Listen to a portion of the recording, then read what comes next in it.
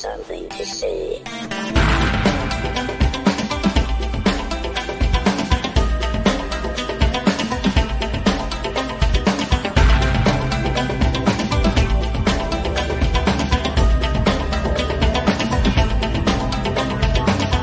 Project Shadow starts now.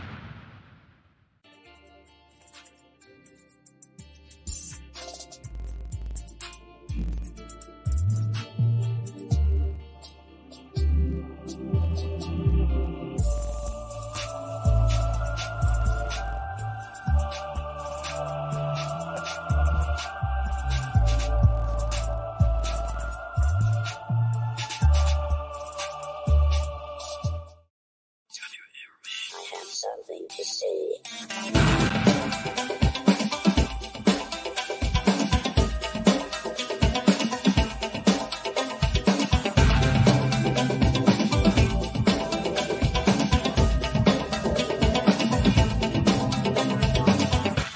Project Shadow starts now. Hello, everyone, and welcome back. My name is Charlie. You might know me better as sci-fi fantasy writer C.E. Dorset, or as that person who put really weird music up on the streaming services recently that now I have to put art and stuff up because I just got my official artist account over on Apple. I got my notice that I'm about to get my official artist account over on Spotify, and it's freaking me out in some of the good ways, I think.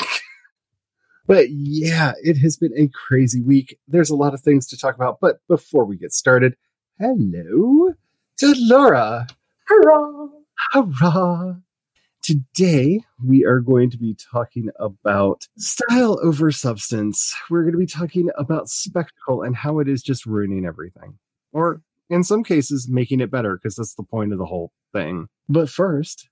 My name is Laura Nettles. I am a writer for visual effects for TVs and movies. I have been dabbling in writing. My first short story was published this month. And yeah, I enjoy horror. I enjoy sci-fi. I enjoy fantasy. I enjoy lots of stuff. I do too. And then I enjoy a lot of stuff that just comes in at the end and goes, you thought we were going to be good. Not that I'm bitter. I'm bitter. I'm just come out with it. So the reason for this episode is I just finished watching Star Trek Discovery because I put it off knowing that it would, in the end, live up to all of my expectations of it and let me down. And I'm not saying that it completely did. Like, they were really smart in the denouement on there that, like, tugged at the heartstrings and actually almost, like, my eyes moistened a bit. Not like full tears, but, like, they had the triumphal music playing, like, the story at the very, very end. But getting there was painful and problematic and a thing that I really would not like to go through again. And I thought to myself, I could either do what I would normally do, and that's a 30 to 50 to an entire podcast, all arguing how they could have done things better, as I may have done all of those things in the past, or we could just talk about the fundamental flaw in this and how it is becoming problematic. Because I know a lot of the listeners and a lot of the viewers are writers, because like attracts like, and I talk a lot about my writing career, and that's this horrible need for spectacle, because I can see the story they wanted to tell. And don't worry, I'm not going to spoil much of anything. And honestly, if you're interested in this and you haven't already been spoiled because of the reaction the moment the episode aired, and you find out, wait, that's what the whole season's been about, you're a better person than I am at avoiding spoilers. I'm just going to say that because I knew because it came out that morning, and by about 11 a.m., I knew how the episode ended because I loaded social media and that's all my page was. I opened up YouTube and about a quarter of all the videos that it recommended were really that, and they didn't even cover it up. It was right there in the thumbnail and the description and the title of the video. Oh yeah, you're amazing if you have not been spoiled. But I see the story that they wanted to go for. And this happens way, way too often. way too often because I see the story that they wanted to tell, and it's a good story. It's a story about hope and loss and really speaking to everything that's been going on right now, how to deal with tragedy and how to overcome adversity. Like, I see all the themes that they were going for. But, and this is not a spoiler because it's just a scene that randomly happens, you don't need to show me that basically the entire interior of the ship is just open void space with nothing going on in it, but turbo lifts flying around in random directions on gravitational lifts, just kind of flying around randomly like a weird episode of, actually, 4 episodes of Star Wars, The Clone Wars that I saw where they did various train heists for no reason. Because now all I know is if we have another Captain Picard day and the turbolifts fail, everyone's dead. There's no mechanical parts anymore. Everything just floats around on magic space light through a giant chasm and void where one of the fights literally ends by them throwing somebody out into the giant void in the center of the ship and them splatting when they hit the ground because there's nothing to stop them from plummeting to their death.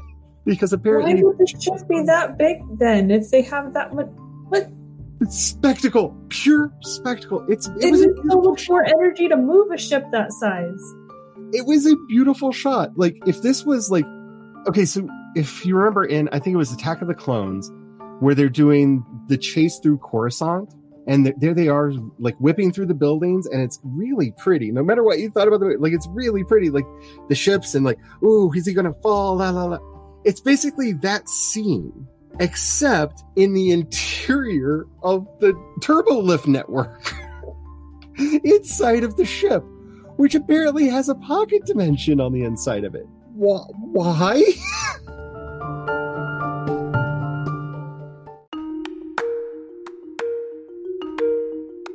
It's interesting because not only do they have spectacle for random throwaway shots just to make it beautiful, but there's also spectacle that they build into the climax of the story, or even just how they shoot the story in general.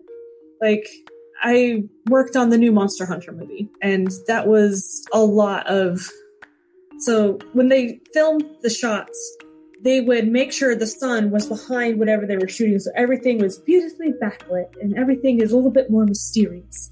And so nothing has continuity because they would rotate the sets throughout the day, like in the desert. And all of our shots, we had to figure out, where's the monster moving? How do we put the sun there? It's the exact opposite of the exact shot right before this. Who cares? The director wants it backlit. Go for it. So, like, even the microscopic micromanagement detail, there's also spectacle sometimes of just trying to make it look cool. There's spectacle on every level. Back when I originally watched the Watchmen movie, the Zack Snyder Watchmen movie, and I didn't know as much about Zack Snyder then as I do now, my original complaint about it was how they misunderstood that there were no heroes in the story. And the obsession with spectacle and weird slow motion shots that frame everything as heroic made the message of the movie change. And I still think that that's true to a certain degree, but then realizing that he actually thought that Rorschach was the good guy, even though he was the racist, anti-Semitic monster who just wanted a fascist state that would allow him to beat people up for being bad. Okay, Zach, you do you. But that's the moment that it like crystallized in my brain, because I didn't think there was anything to him but aesthetic. Mm-hmm. And I still feel that way. There are certain directors that when you go to a Zack Snyder movie or you go to a Michael Bay movie, you're not there for the movie, you're there for the aesthetic. You know what you're going to get, and it's not a story. It's just a certain look that is going to last for a certain amount of time. It is a protracted music video with a lot more dialogue than you would expect. This director that I've worked on a couple of his projects now, the guy who did Monster Hunter is the guy who did the Resident Evil movies. And so you definitely pick up that style of, okay, we need to have the fastest edit cuts ever that will give you a seizure with flashing lights. And so we would animate and light this monster with a flashlight going like this in the dark. And it's just monster here and here, 2 frames, cut, here and here, cut. And it's just like, oh my gosh, this director, Like, nobody's going to be able to see what's going on. It's worse than a Jason Bourne movie, like shaky cam and just close up and everything, and nobody knows what on earth is going on. Even if you're making the movie, you don't know what's going on. Oh my gosh, just the editing quick cuts kill me.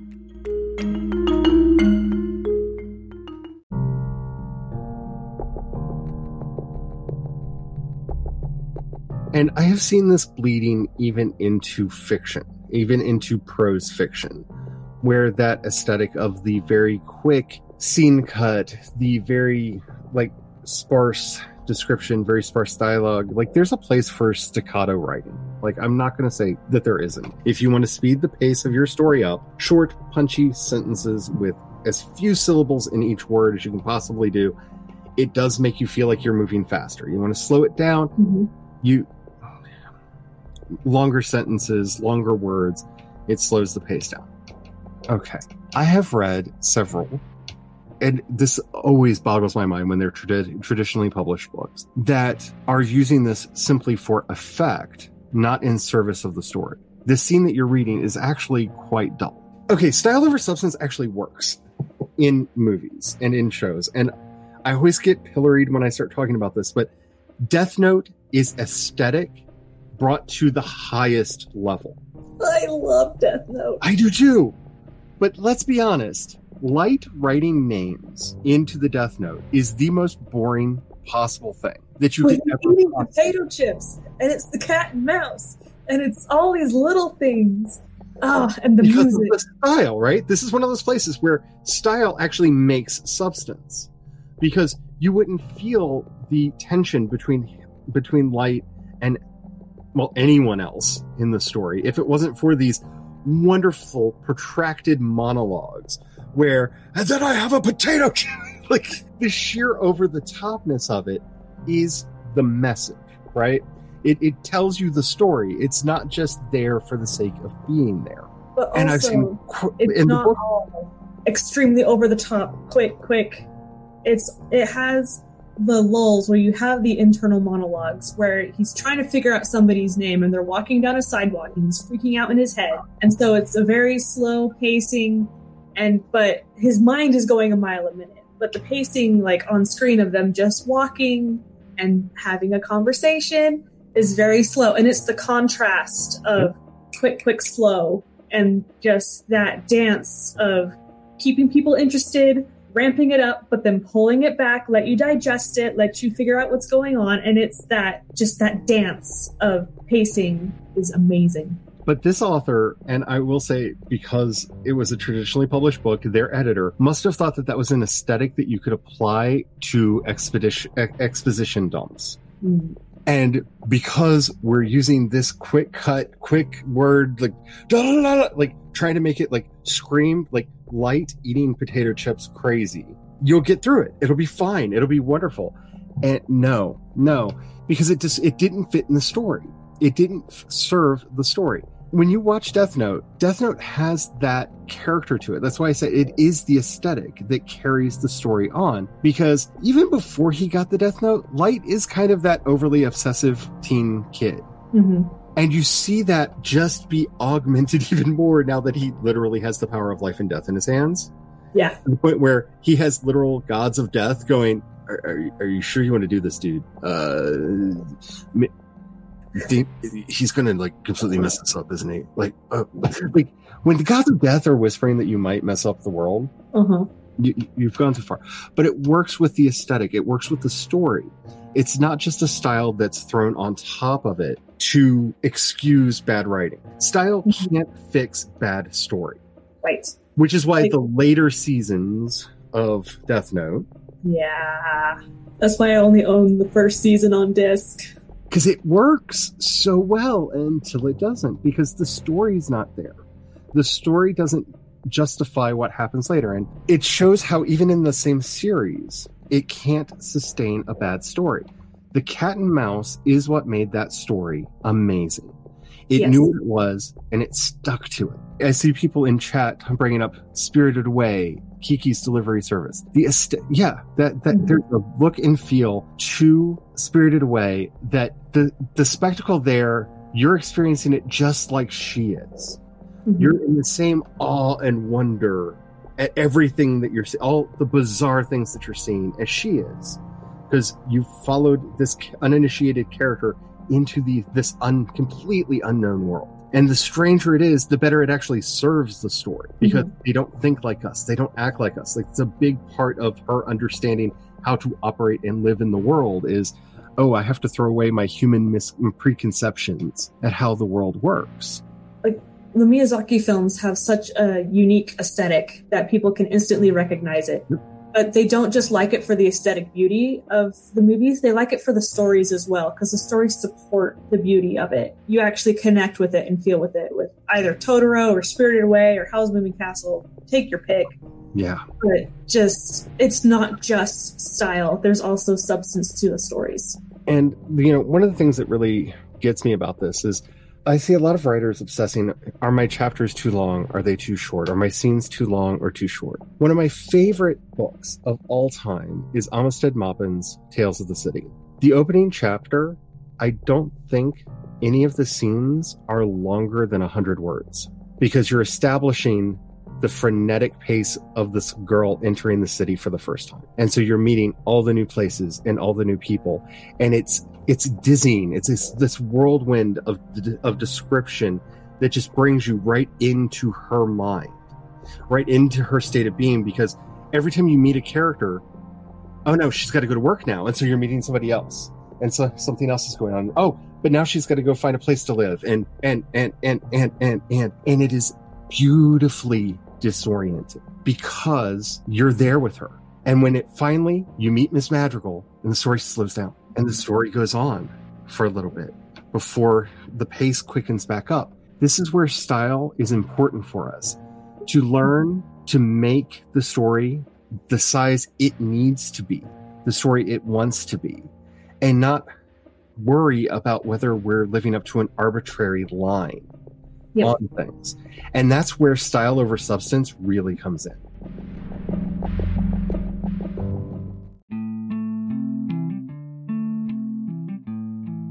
Glory and Tom have shown up.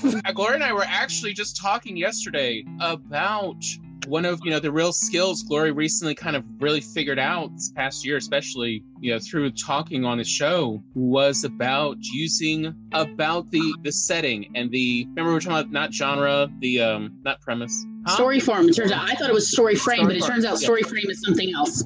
And the effects of the story form on the story you can tell. It's been a challenge for me for like over a decade, where it's like I have a story premise or I have a story idea, and then I'm not entirely sure of how to frame it, but it turns out that story frame they can call something else anyway. But so what I guess Wikipedia at least calls story form, but the form to use, like so epistolary stories versus where you use, say for instance, the character maybe is unraveling things backwards, and some of the issues with the unreliable narrative. And you're using as the form little bits of notepaper and like a scrapbook or something that, like, there's a lot of different ways. Like, again, I would say frame it, but there are different ways to tell a whole different variety of stories that is regardless of genre. So genre has certain conventions, but then it's like, but I need to like give a frame. But again, it turns out it's a form of how to easily and quickly communicate to the reader what to expect beyond genre. So that was a challenge. It is still, I guess, technically a challenge, but recently I felt like I leveled up as a writer. Recently, last week, I was like, oh, but if I instead put it in the form of the beginning of a video game or the beginning of a game, like here you are the main character and here's what happens to you, that would absolutely make sense to the reader, and they could immediately jump in without me needing to do hardly any exposition at all. And that's what I mean about having that makes such a huge difference from the reader's perspective, because I want the reader to be able to jump in immediately and start exploring this world with me. It's one of the reasons why I often say that Dracula is my favorite horror novel, and it's because it's written as an epistolatory novel. Yes. The Dracula that I read is not the Dracula any of you read, because the vast majority of the story is how you piece together the elements. because it's newspaper clippings, it's journal entries, it's letters back and forth between the characters, and how you knit that story together is going to be different from how I knitted that story together. And so there's a much more visceral experience for someone like me who loves putting things together. It's why Call of Cthulhu, again, one of my favorite Lovecraft stories. Why? It's essentially the same thing. Oh, my uncle died. I got a bunch of stuff from him. Let's see what's in the box. Journal entry, newspaper article. Yeah, and you have to, like, I love that about it. Like, it's essentially a mystery because you are piecing things together. It's very fun for the reader. It makes the story so powerful.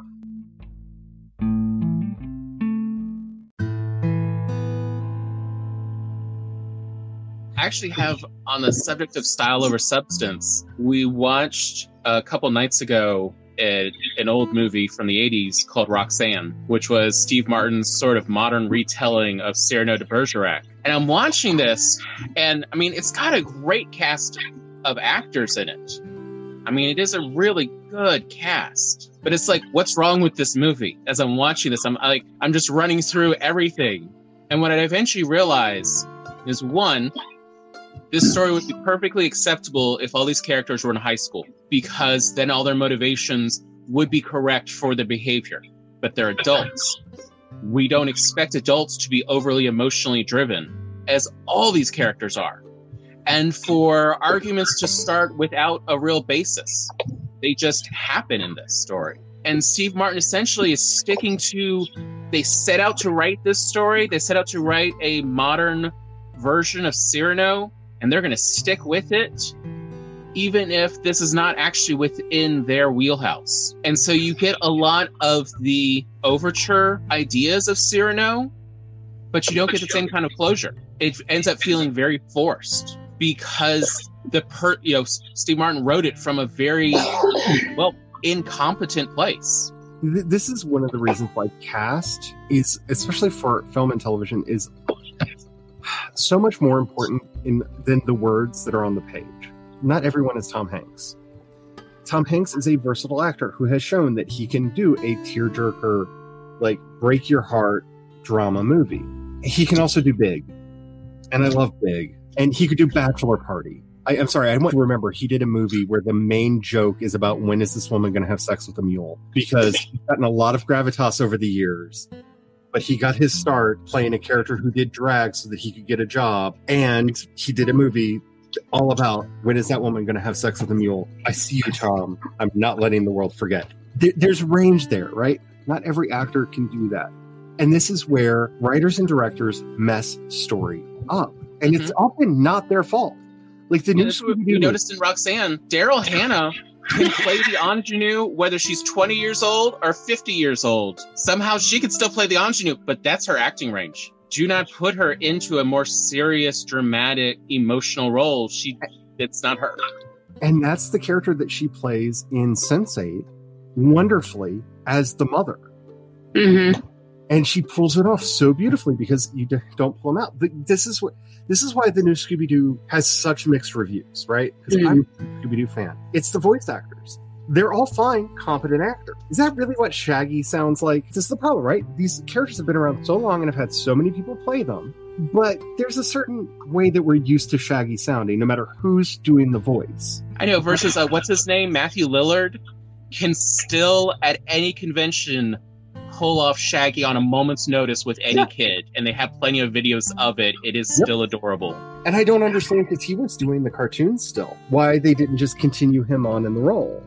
Because they wanted a named actor that would draw people in, even though it wasn't what was best for the story. The story itself is a perfectly good Scooby-Doo story. The voice cast felt off because most of the actors were doing themselves and not the character, because that's where we're at here. This is this obsession with celebrity culture that has just corrupted so many productions where, we need somebody with a name for this. No, we don't. Or is someone who's related to the director, and so they get dibs on that acting job, even though they are just straight faced, play the exact same character every movie. I say versus Scooby-Doo, you show up for Scooby-Doo, and these characters, that have been the same kind of characters throughout.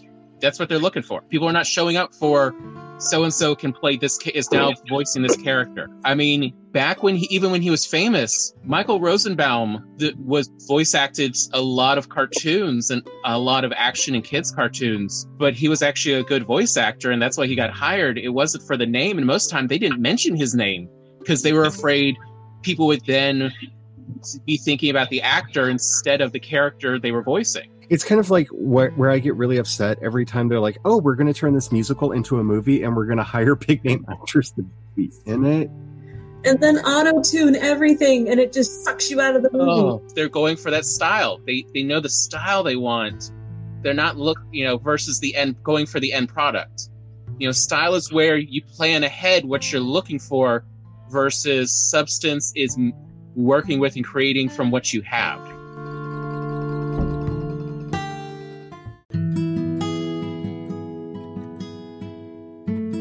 Working within an aesthetic is a very hard thing to do as a writer. It's something that you need to learn because, one, every genre has a distinct aesthetic. It doesn't mean that there are things that you can't do.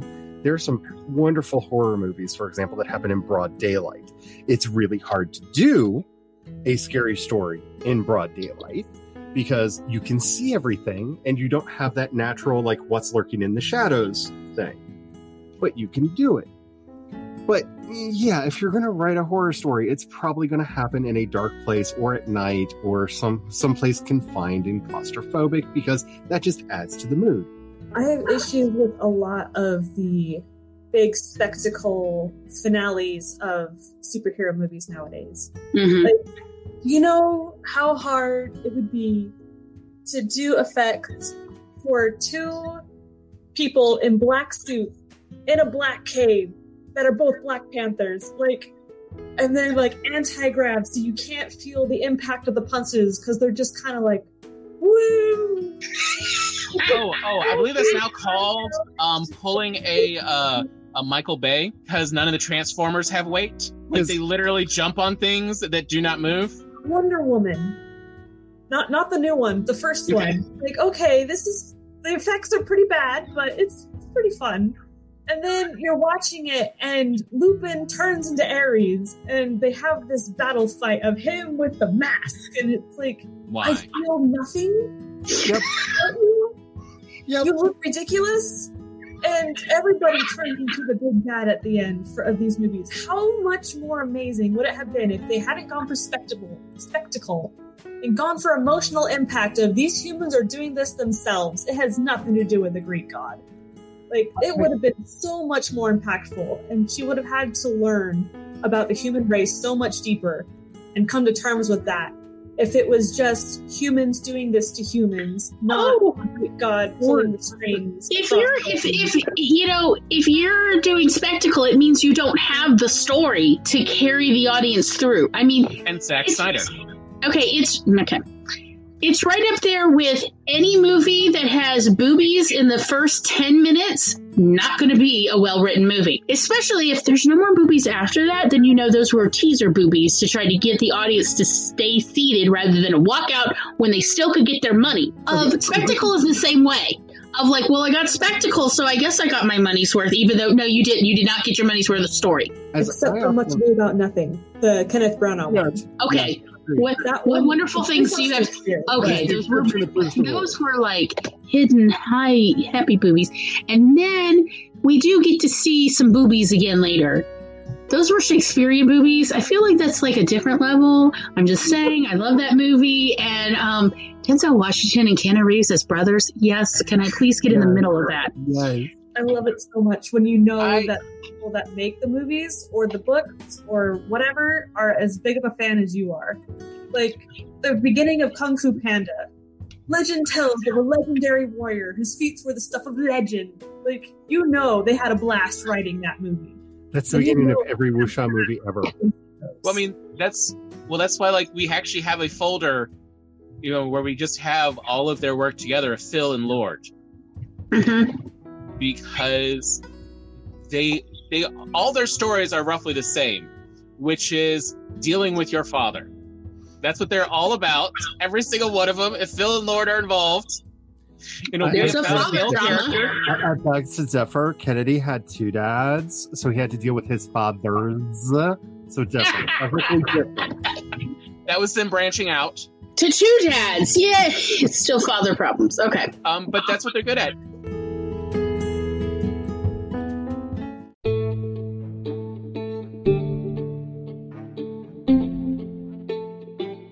So we've talked about how spectacle messes a story up. We've talked about how it's overused and abused. But I would like to put forward, there are some times when I'm so sick and tired of people putting substance into my style that I just want it to go away and it needs to end now. And I'm specifically talking about two kinds of movies. One being my kaiju movies. Stop trying to make them meaningful. I'm here to see giant things fight each other. Or one giant thing destroy a city. That's what I'm here for. Everybody knows that's why we're here. I don't care about your marriage. I don't care about why you broke up. I don't care about your children. Give me the giant freaking monster destroying the city. Please. And then stop. don't close the door on it. Oh my gosh. Because look, there's a time to like make those stories meaningful. There's a wonderful collection of short stories called Kaiju Rising that I highly recommend if you're into this genre. Some of the stories will break your heart. Some of the stories are very touching. Other stories are just rock'em sock'em robots with giant monsters. And I'm here for all of it. But I am so nervous because Kong vs. Godzilla is coming out. And I want this to be a pure spectacle movie. I don't care who has feels for the ape. I don't care who the ape has feels for. That ape needs to stop crushing on humans. It's wrong. You will destroy them.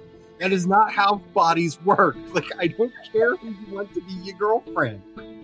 Or if you're going to be progressive. Killed the beast. Come on. It's poetic. All I want from this movie is what the title says. It's kind of like how they messed up, Batman v Superman, Dawn of Justice. Look, you tell me that this movie is Batman v Superman. You know what I want to see? There's only one thing I want to see. It's like telling me, hey, you want to see Rocky fight a Russian? Yes. Yes, I want to see Rocky fight a Russian. I really don't care how his wife's doing. I don't care about any of this. I don't care about their children. Just show me Rocky fight. Okay, fine. Give me a reason for Rocky to want to kill the Russian. That's nice. That's nice. Just show me Rocky fight the Russian. There's a certain... Because... I'm sorry, that's what a kaiju movie is. It's why Pacific Rim is the apotheosis of kaiju movies. It's really pretty looking. They put the time and energy in. It has enough of a story that if you need a story, it's there, but it doesn't get in the way of what I came to this theater to see. And that is giant robots fighting giant monsters constantly. Know your genre, people. Know your genre. Like, With a Martha. yes. Oh, don't put in a Martha. Look, I know when a Michael Bay movie comes out, what I'm getting into. I like fireworks specials. I enjoy watching fireworks. There are times when I just go on YouTube and search fireworks display and just watch fireworks. There are also times that I want my fireworks to have weird metal shrapnel in them that I can't be hurt by, and I watch a Michael Bay movie because that's what I'm here for. Don't put him in charge of any movie that you think is going to have a story or a substance or a plot. That's not what he does. He does really big budget fireworks movies. Same with Jerry Bruckheimer. Like, I know what I'm getting into when I see these names on there. Oh, it's a fireworks show with people in it. Okay.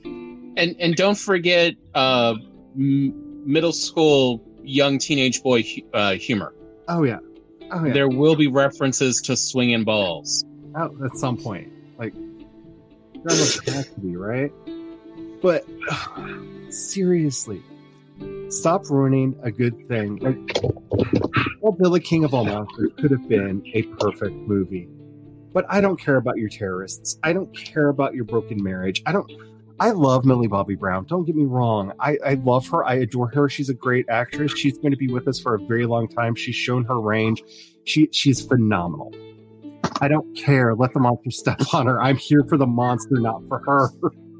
It's true. You're absolutely right. I mean, I 1000% agree. Like, I'm here for the monster. I would like at a certain point, I'd like to see close-ups of the monster's skin. I want to see texture. I want to see how big it is. So please put it next to buildings so I can compare and contrast. And keep the size consistent.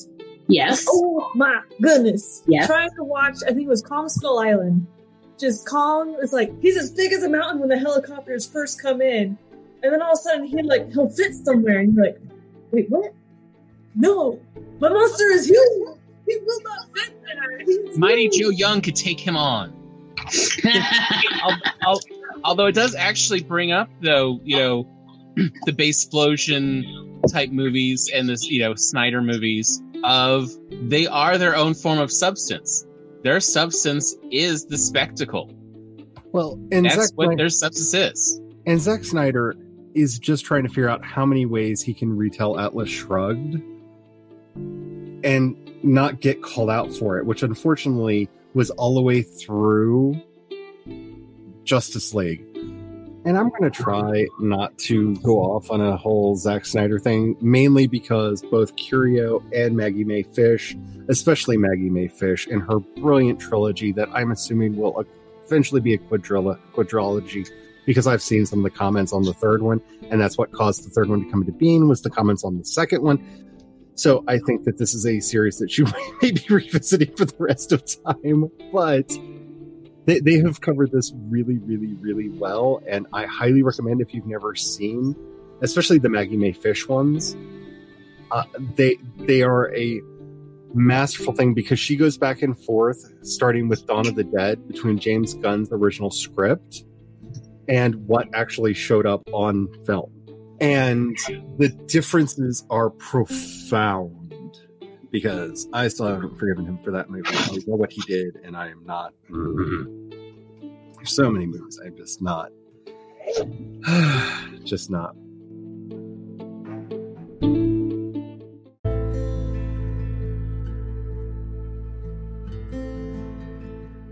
And can I say, yes. Okay, so Eva brings up... Eva's killing me here, too. Like, Kat and Eva, are you, conspiring to, break us? I love you both. Okay, so I don't want to go on about the Star Trek thing, because I was fired by Paramount over all of that, because I didn't actually work for them, but I was in good enough with them that I was getting, early clips. And, I was on the list where I got early access to a lot of things until they found out what I was saying about the things that they were sending me. Lens flare, dude, just lens flares in space. Okay, the fact that he goes so far as, because I'm one of those people that I watch the special features on everything, because they're half the time my favorite part of the movie, because I love the behind the scenes. The behind the scenes to me, even on movies that I absolutely love, half the time still the special edition features are the best part, finding out how they made it or why it was made. Lord of the Rings. Oh, I've watched all of them. A couple months ago, I found all the behind-the-scenes stuff that Peter Jackson made and put out a year or 2 or 3 ago or something. I don't know, maybe it's 7 years. It was 7 years ago. And I have I just literally made a playlist and just watched all of them. And I fell asleep to them. And then I rewatched the ones I fell asleep watching. And it was wonderful. Watching behind the scenes is what got me interested into going into the film industry in the first place. I loved Cinderella, but my favorite part was fast forwarding through the end of the credits, and they would have a snippet on our VHS of them painting the backgrounds and hand animating her dipping her toes in the water, and just all of the behind the scenes blew my mind. And then Lord of the Rings with Gollum blew my mind. Yeah. And all of these things, just everything clicked into place. It was awesome. When J.J. Abrams had to literally say that, and the tone of his voice, I'm not sure it was a joke, that he was allowed one lens flare in The Force Awakens, or his wife would divorce him. Like, he tells this story in one of the special effects, the special features that he had. She told him, you get one, or I'm leaving you. If there's more than one in here, it's over. Why is she such a hater? The first Star Trek, every single angle of the lens Look, flare. I think it was like over 800 lens flares in the first movie. I believe it. Like somebody actually counted them. It was insane. It was like, even I was like, no, it can't be more than 300. It was like 870. I don't remember. I looked it up once. The part where he did all of them. They were all artisanal lens flares. Crafted artisanal lens flares. And you know what? I appreciate an artist. Okay? And it gave I'm us like, lens flare me a movie, okay? one of the best moments. Lens flares. It is one of the best moments in Lower Decks when they're in the holodeck and she Yes. turns on the movie and lens flares start happening Yes, all and they over did the the lens place. flare, and I'm yelling, they did the homage. And Boiler's like, why are there lens flares all over the place? It's just like, it's a movie, duh. Makes it great, you know, like, yes. I feel so seen right now. Which is Yes. what Lower Decks was for. It was just, yes, we see you. We see the discourse. We know what you're all talking about. And that's the Riker maneuver, even all these years later. Like, why did you have to step over every chair that he sat down on? Why did that have to happen? What was that? Who gave him that direction originally and thought, yes, that's the look? So I have to say, as somebody who never liked Riker much, we're currently in the middle of our rewatch of Next Gen, and Lower Decks did something to the character in my head because of his portrayal on that show. He's now like my favorite character in TNG, which that was never the case. Like, all these years, I'm just like, Riker, I could take or leave. They recuperated Riker so much with Lower Decks that, like, I think he's my favorite character on TNG now, just because of that. I would like to do an episode on Lower Decks because I don't think there's a way to spoil that show because it has plots.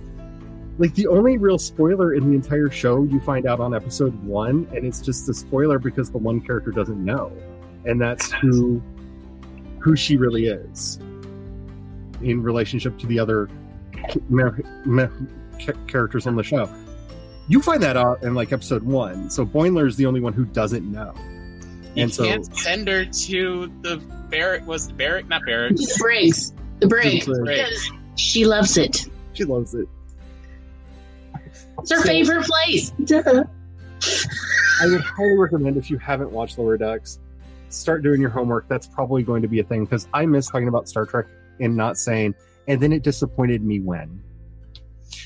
And that's why we did this entire episode, because I wanted to do, like I normally do, a recap. Like, how did I feel about Star Trek Discovery Season 3? It was fine. It wasn't as exciting as Season 2. Season 2, I think, was legitimately an exciting season. Like, if you want an action-adventure Star Trek show, I think Season 2 was better at action-adventure.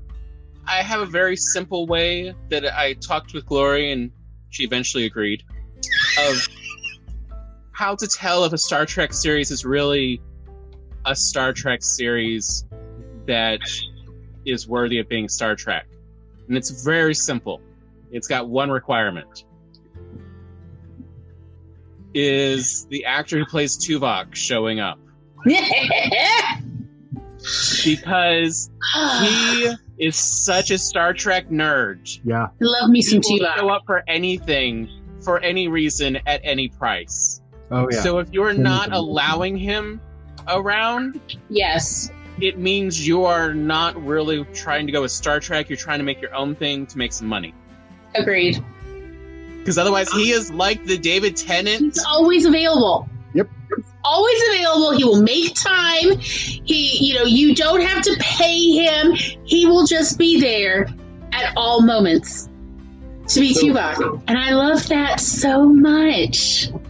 I did say that I would finally say what my opinion was towards the end of the episode. So if you don't want a spoiler, that if you miraculously somehow missed it, because like I said, by 11 a.m. on the day that it came out, I opened my social media pages, and there it was, like everywhere.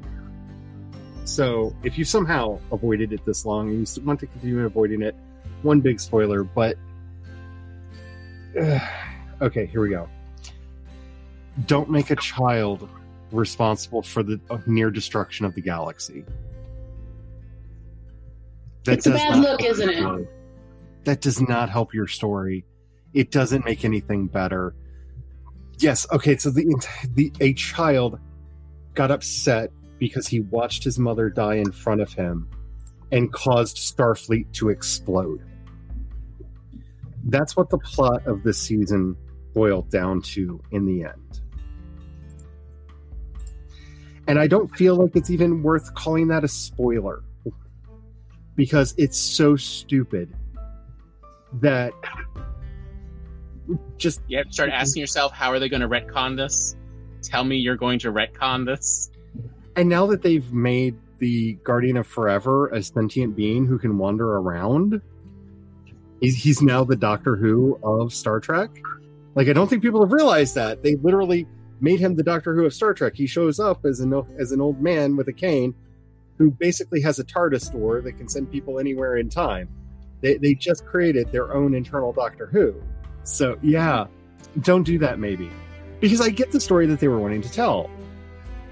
And you can do that without having a child get upset. And he's not even like a special child. He's just a mutant. This isn't like a baby Q got angry, threw a temper tantrum, and blew up Starfleet. No, he's just a run-of-the-mill Kelpian, but his mother was pregnant when they went to this place, and the radiation mutated him into somebody who can literally speak through subspace to dilithium crystals. And he screamed so loudly, Starfleet blew up. That's it. I watched 13 episodes for this. And thus thought, why not just talk about other things? Because I don't have anything else to say to that other than, how did this happen? How did nobody... Did this child never cry before? Or since? Because he gets scared one more time. Like, he gets just a little scared in one episode and almost does it again. And like, literally, he spent his entire life after that never getting scared or upset, apparently. Or startled. Nobody ever waking up from nightmares. Right. And the solution is, well, we'll just take him away from the planet and everything will be fine. I don't even understand how that would work. Like I said, I saw this and I thought the only valid way to talk about this episode was, let's talk about all the other times where people have done style over substance, because other than that, it's just going to be more screaming at the camera for 45 minutes. Like, I don't know how else to do this video. It's just like, you did what now? Like, you literally, like, I could understand, like, you're a dude in your basement. Like, I understand how I can come up with some stupid ideas for a story, right? I'm one person in my office, in the back room of my house, by myself, alone, going, you know what would be funny? Right? And I can come up with some crazy crap. You have a writer's room. You have directors. You have a whole bunch of actors that have to say these lines. And at no point in here, because it's not even set up to the point where they couldn't have changed it at the last minute when everybody got that last script, that it was like, oh, it was a crying baby that destroyed the universe. It's not even set up well enough that they would have had to have retconned anything that happened before. It's just, no, it's the kid, isn't it? It's the kid. The kid threw a temper tantrum and destroyed the universe. And that is the epitome of style over substance. It is the absolute distillation of it. Because you have a series that is telling this amazing story about people learning to rely on each other when they have no reason to. Michael Burnham is a threat. She is a bad person who betrayed her captain and got most of her crewmates killed. This is how the series starts. And the entire plot arc up to this point, in over 3 seasons, is them learning to trust her. Like, she did a bad thing for what she thought was a good reason. And we're going to cap that storyline off, which is actually a really powerful storyline from beginning to finish, with, oh yeah, and by the way, a kid had a temper tantrum and blew up the universe. So I can already... Sorry. I worked on not a story. a movie for Netflix, and by the time it gets to us, there's nothing we can do. We just do the effects. It's already been written, it's been shot. But I don't know what was up with their writer's room or what, but they couldn't decide on the ending. They're like, I don't know if it's just a volcano or an alien invasion. So we were on pins and needles for months while they try and make up their mind while we are doing these explosions and dust and lava flows and stuff. And it's like, is it an alien invasion or is it a volcano? They went with neither. They just ended the movie. Wow. What? Wow. I didn't even know that I worked on the last shot of the movie until my family watched the movie and they're like, what? What happened? I'm like, wait, that was the end? What? Oh my god. This just, and I'm just at a point where here's where headcanon. Here's where you what's the word? Retreat back into headcanon, because the published story ending is too awful. And in my headcanon, the Q did it because Starfleet got too dangerous to the Q, and so as per all rules though with the Q, they had to give the power to someone else, or else that Q would be held responsible. Ooh, I like where you're going, Tom. This is I can work with this. Hello, Q. And plus it brings John Delancey back. Well, he's supposed to show up next season on Picard. That's all you have to change. Yep. It's just that they became a threat to the Q, but the Q have rules about no individual Q is allowed to destroy a society anymore. So they just gave that power to an unborn child and just let nature take its course. Which is no different than the series finale for Star Trek The Next Generation. Yeah. And it works within the story. Anywho, yeah, this is how I do therapy. Let's talk about something completely different so I can get off my chest the things that I'm mad about in the one thing in particular.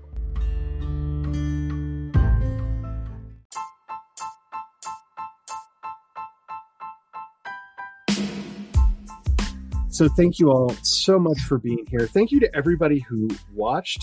Like I said, I can't believe how many people watched last week's podcast episode when it came out. You all astound me. Hello, if you're still here, welcome aboard. My name's Laura Meadows. I have a YouTube channel where I write stuff, and subscribe because these are awesome. Hi, I have a channel called Glory Writes the Blues. My name is Glory. I have a regular live stream with this one with my brother Mondays at 4 p.m. Eastern, 1 p.m. Pacific. And we have our new show season is coming up. We're going to talk about autism and autism related issues, and then anything else we feel like. It's called Awkward Sibling Hour for a reason.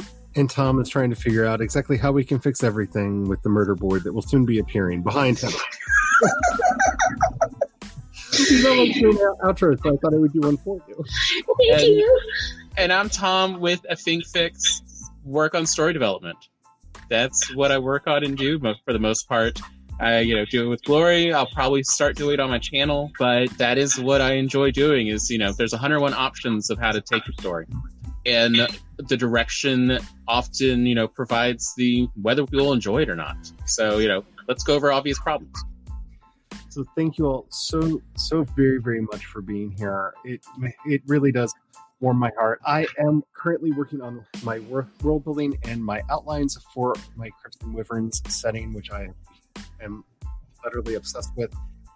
Hopefully you will come along for the ride with that on Wednesday as we go along and do more of this. Hopefully I will be getting these written.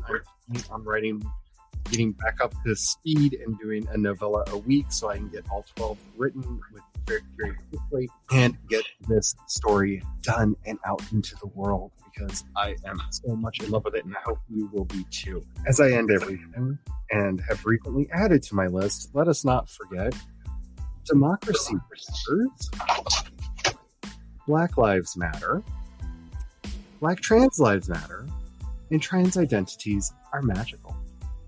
And until next time, may you have the courage to ride your dreams into reality. And don't forget to have the fun. Bye.